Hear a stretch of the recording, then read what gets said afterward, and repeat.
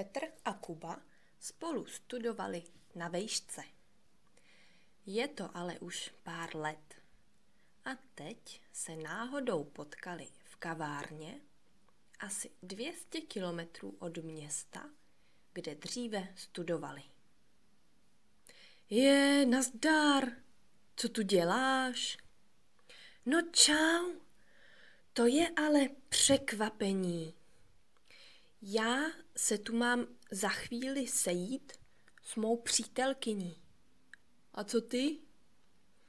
No to je teda náhoda, to ti povim.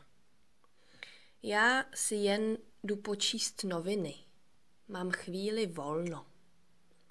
Rád tě ale vidím, čeče, to teda. Řekni mi, jak se ti daří? Kde teď makáš? Pamatuješ si, jak jsem už během vejšky chtěl jít do armády? No jasně, to si pamatuje snad každej, kdo tě zná. No, tak makám u letectva. Lítám skoro pořád.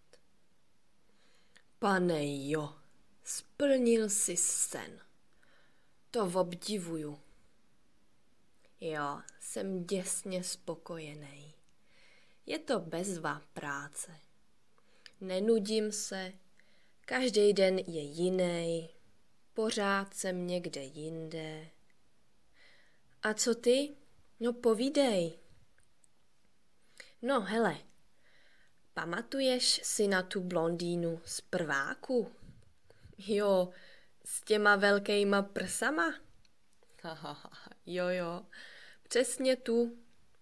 No, tak s tou mám teď 2 děcka. No gratuluju, brácho, to je úžasný. Jak se jmenujou? David a Jindra. 2 kluci.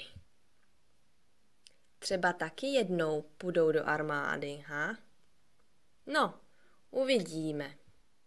Hele, musím letět. Dej mi číslo, zavoláme si a něco podniknem. Jo, super nápad. Čus.